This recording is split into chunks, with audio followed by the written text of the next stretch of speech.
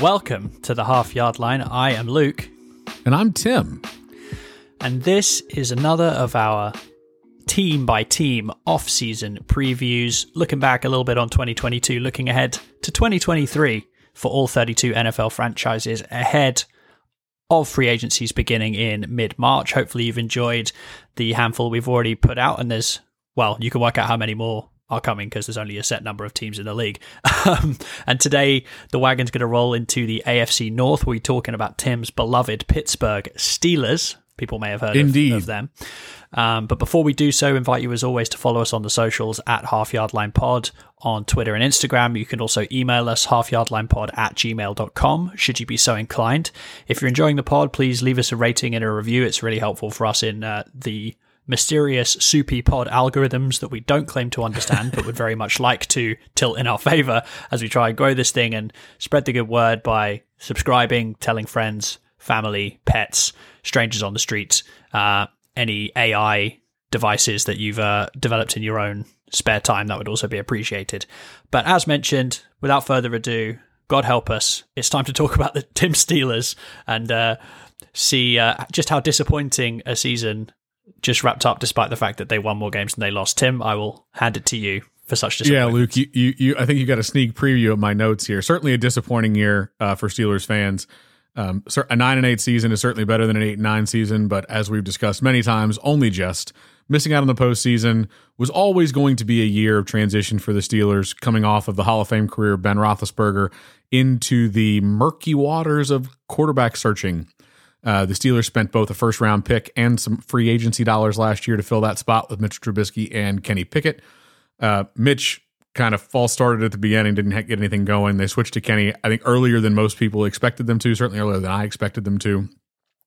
Tough start for the rookie with some interceptions early, though did have 2 game-winning drives in his last 4 weeks. Looked like an offense a little bit towards the end of the year, like maybe they had some stuff going on. Though I would note they were still not scoring a ton of points. So there does seem to be this trend in the media to say the Steelers have found their franchise quarterback.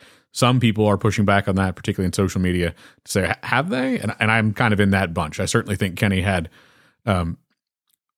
fits and starts, looked okay, looked good, had games where he looked great, had some games where he didn't look as good. Be interested to see how the position grows and develops into 2023.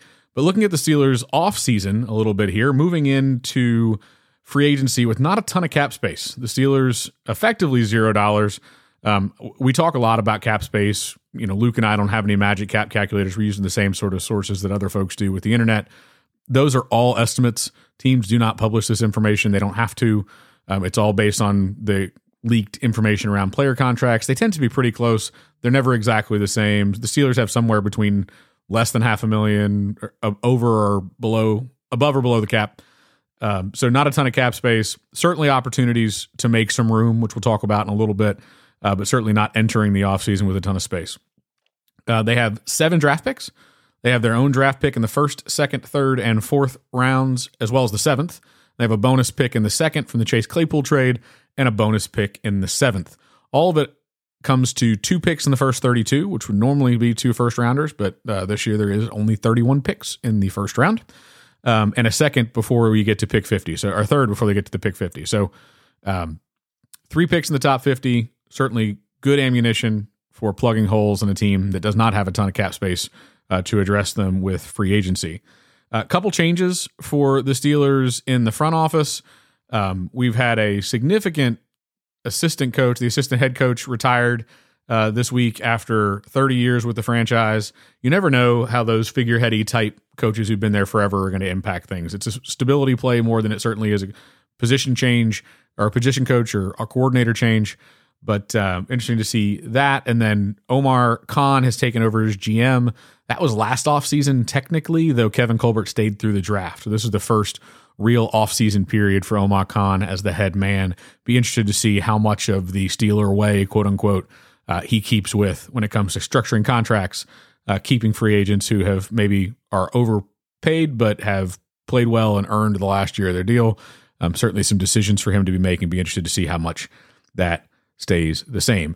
Luke, any thoughts before we dig too far into what the Steelers should or shouldn't do this offseason. Yeah, no, I think you summarized it well, Tim. I mean, it was all about transition. It was all about evaluation, really. To go 9-8 in a year where you're starting a rookie quarterback, a lot of young offensive skill position players have come off a couple of years of having terrible offensive line play, but a strong defense. You know, I think around 500 is probably where I expected the Steelers to come in before the year began. 500 obviously is no longer possible because there's one extra game.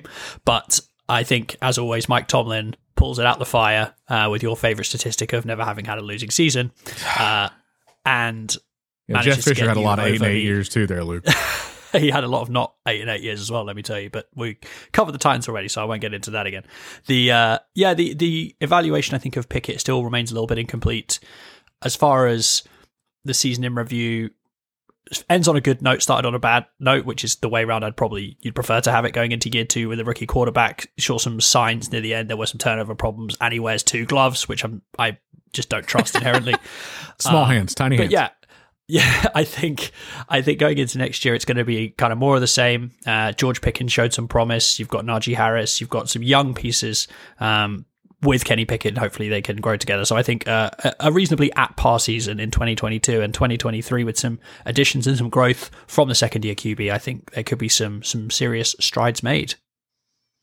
Yeah, I agree, Luke. So looking into areas they need to make some strides, nice little transition from you talking about the offensive line. So the last several years of Ben Roethlisberger's career, the offensive line has been in a very significant period of transition, and that continued through the first year of Kenny Pickett's career. The offensive line was terrible in the first half of the year. Dan Moore Jr. and Chooks Okorafor were certainly better late in the season. Both of them showed significant improvement from a pass rush win rate perspective. They went from 87% to 92%, both sides of the ball at the tackle position, from 87 to 92% pass rush win rate. That's a lot of improvement, quite frankly. However, those 92% would rank them at 22nd and 20th among all offensive tackles. So better, but certainly not elite. And when you're trotting out a rookie quarterback, when you're trotting out an expensive running back with Najee Harris on a first-round contract, you need to have an offensive line that's going to protect those assets. You need to have an offensive line that's going to open up holes for that run game to give Kenny some more time so that he can throw it to those young receivers that the Steelers are so apt to continuously bring in. So offensive line is certainly going to be a big theme of this offseason. I would be shocked if that first-round draft pick is not a tackle. I would not be shocked if they pair a couple of those early round picks to move up and get an even better tackle earlier in the draft. The Steelers don't trade up often, but when they do, it tends to work out. So it'll be interesting to see what to do there. Secondary pass catcher is going to be another big piece of this. Obviously, the Steelers have one sort of notable veteran wide receiver on the roster. The Steelers don't traditionally give wide receivers second contracts. So when Deontay Johnson inked his second multi-year contract with the team, that was very notable. Big growth out of George Pickens out wide, big contact catch guy. They've got some other sort of young players at that position, but that's really it. Got a couple of free agents at that spot as well. The Steelers are excellent at drafting wide receivers, have been for a long time. We'll see how much that's Kevin Colbert, how much that's organizational knowledge as we move forward. But certainly secondary pass catcher is going to be a question mark for the team. And then the last piece is obviously one of the league's most expensive defenses is going to need to get better without spending a whole lot of money. Specifically, the defensive backfield corner. We'll talk about some free agents in a minute. And inside linebacker, Devin Bush is going to be a free agent. I don't think they can bring him back. They've brought in a lot of free agents at that spot over the last several years. Mark Barron, Joe Schobert, Miles Jack, with limited success. They've been very susceptible to the inside run, which has beat the Steelers a lot over the last couple of years. And as a fan of the Steel Curtain for a long time, that is an absolute abomination in Pittsburgh. You've got to be able to stop the run. And so I don't know if you see any other big holes in the team, but those are the three that sort of jumped off the page at me. Yeah, I think a secondary pass catch is interesting. I mean, drafted Calvin Austin last year, but he spent the whole year on injured reserve. He's a smaller, kind of shifty, maybe 5'7" speedster, so not sure he's going to ever have kind of full-time role, but maybe something can add a little speed to the receiver room. Obviously, Freiermuth is the other part of that equation, and he's a very promising young tight end. But yeah, I think another receiver couldn't hurt.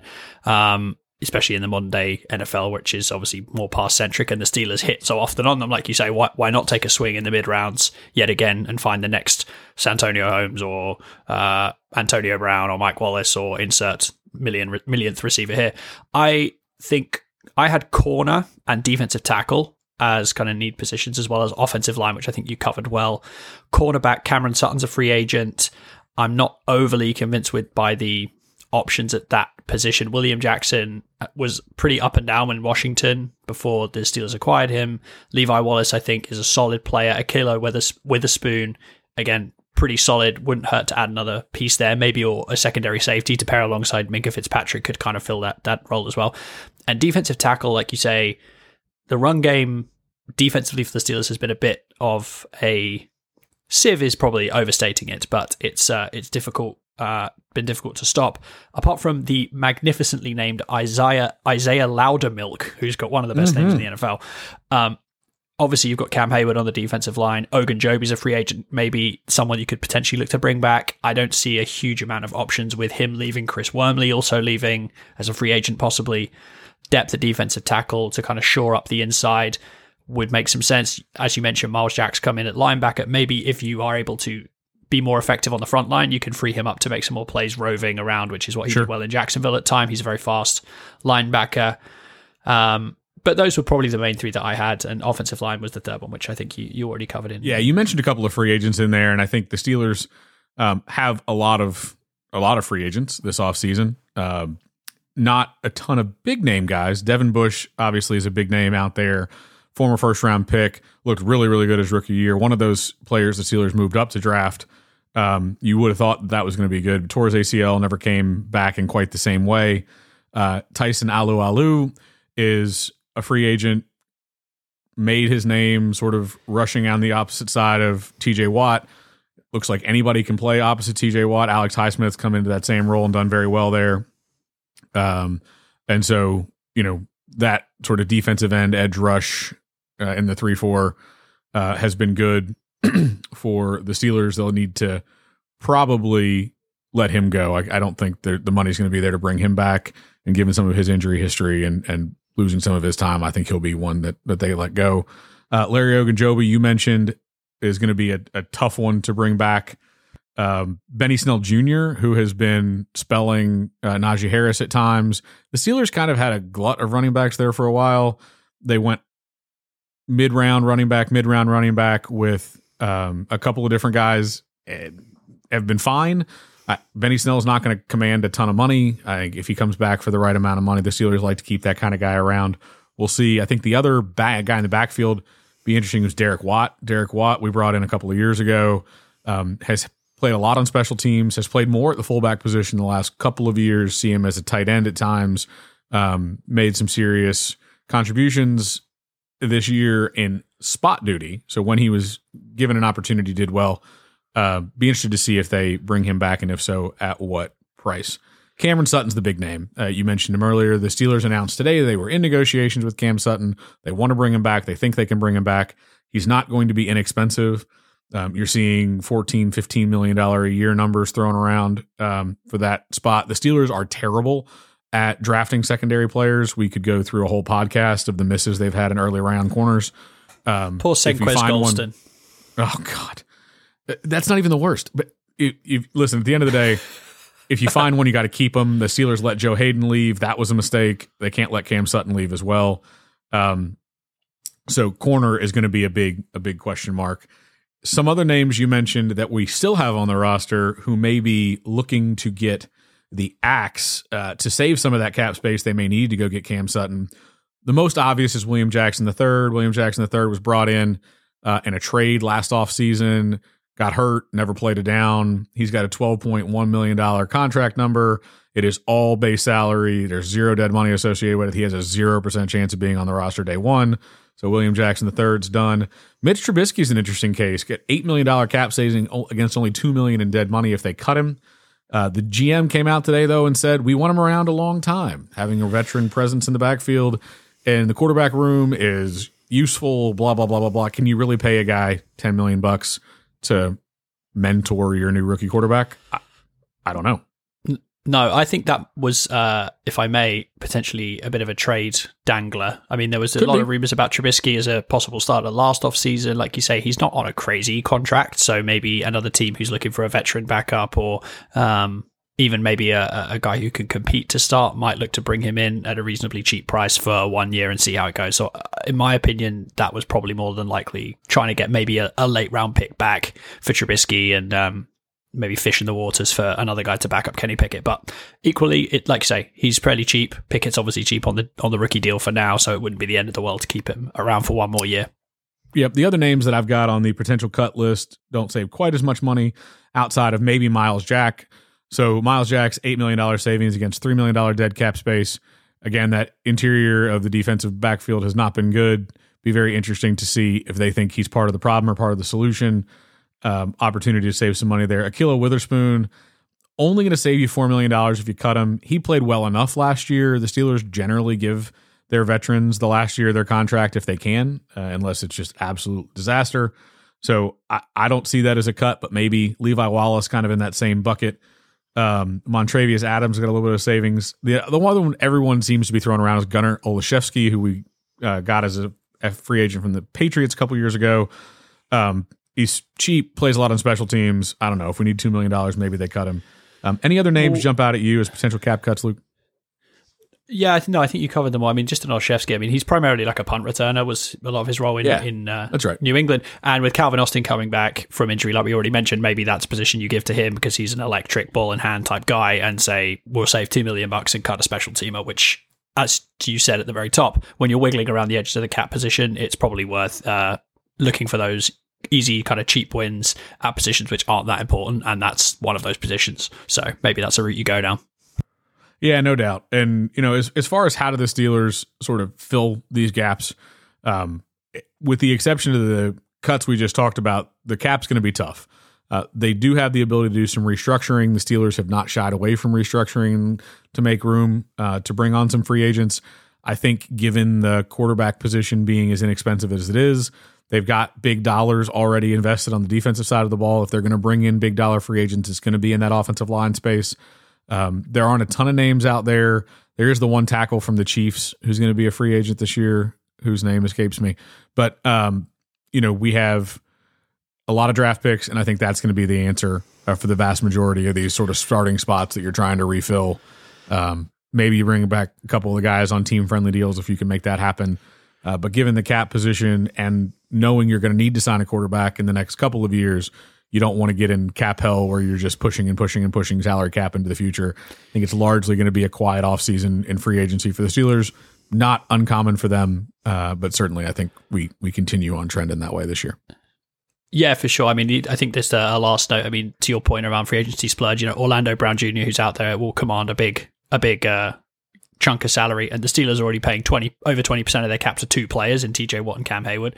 Quite a top-heavy roster, which is okay while you've got a rookie quarterback, but to your point, how many kind of stars do you want to have eaten up? He'll be in that range, so you don't want to have so much of your salary cap probably tied up in such a small handful of players, especially. Well, Minkah Fitzpatrick's contract's coming, real money's coming too. So, right, exactly. So I would probably agree with that, but I think the draft with some good early capital and options to maneuver around puts you in a good position. Very interested to see how Omar Khan gets on. Obviously, this is a time of transition for the first time in forever in the GM chair, so very interested to see how he looks to build for the Steelers in the offseason to come. Yeah, Luke, and that'll wrap it up for us here on the Steelers offseason preview. Certainly appreciate the listenership. Do give us a follow on the social media, on the podcast. You shoot us an email, halfyardlinepod@gmail.com. We'd love to interact with you guys in that way. But catch us on the next off-season preview. The rest of the AFC North coming at you and every division thereafter. That'll do it for us today on the Half Yard Line. Bye-bye. Peace.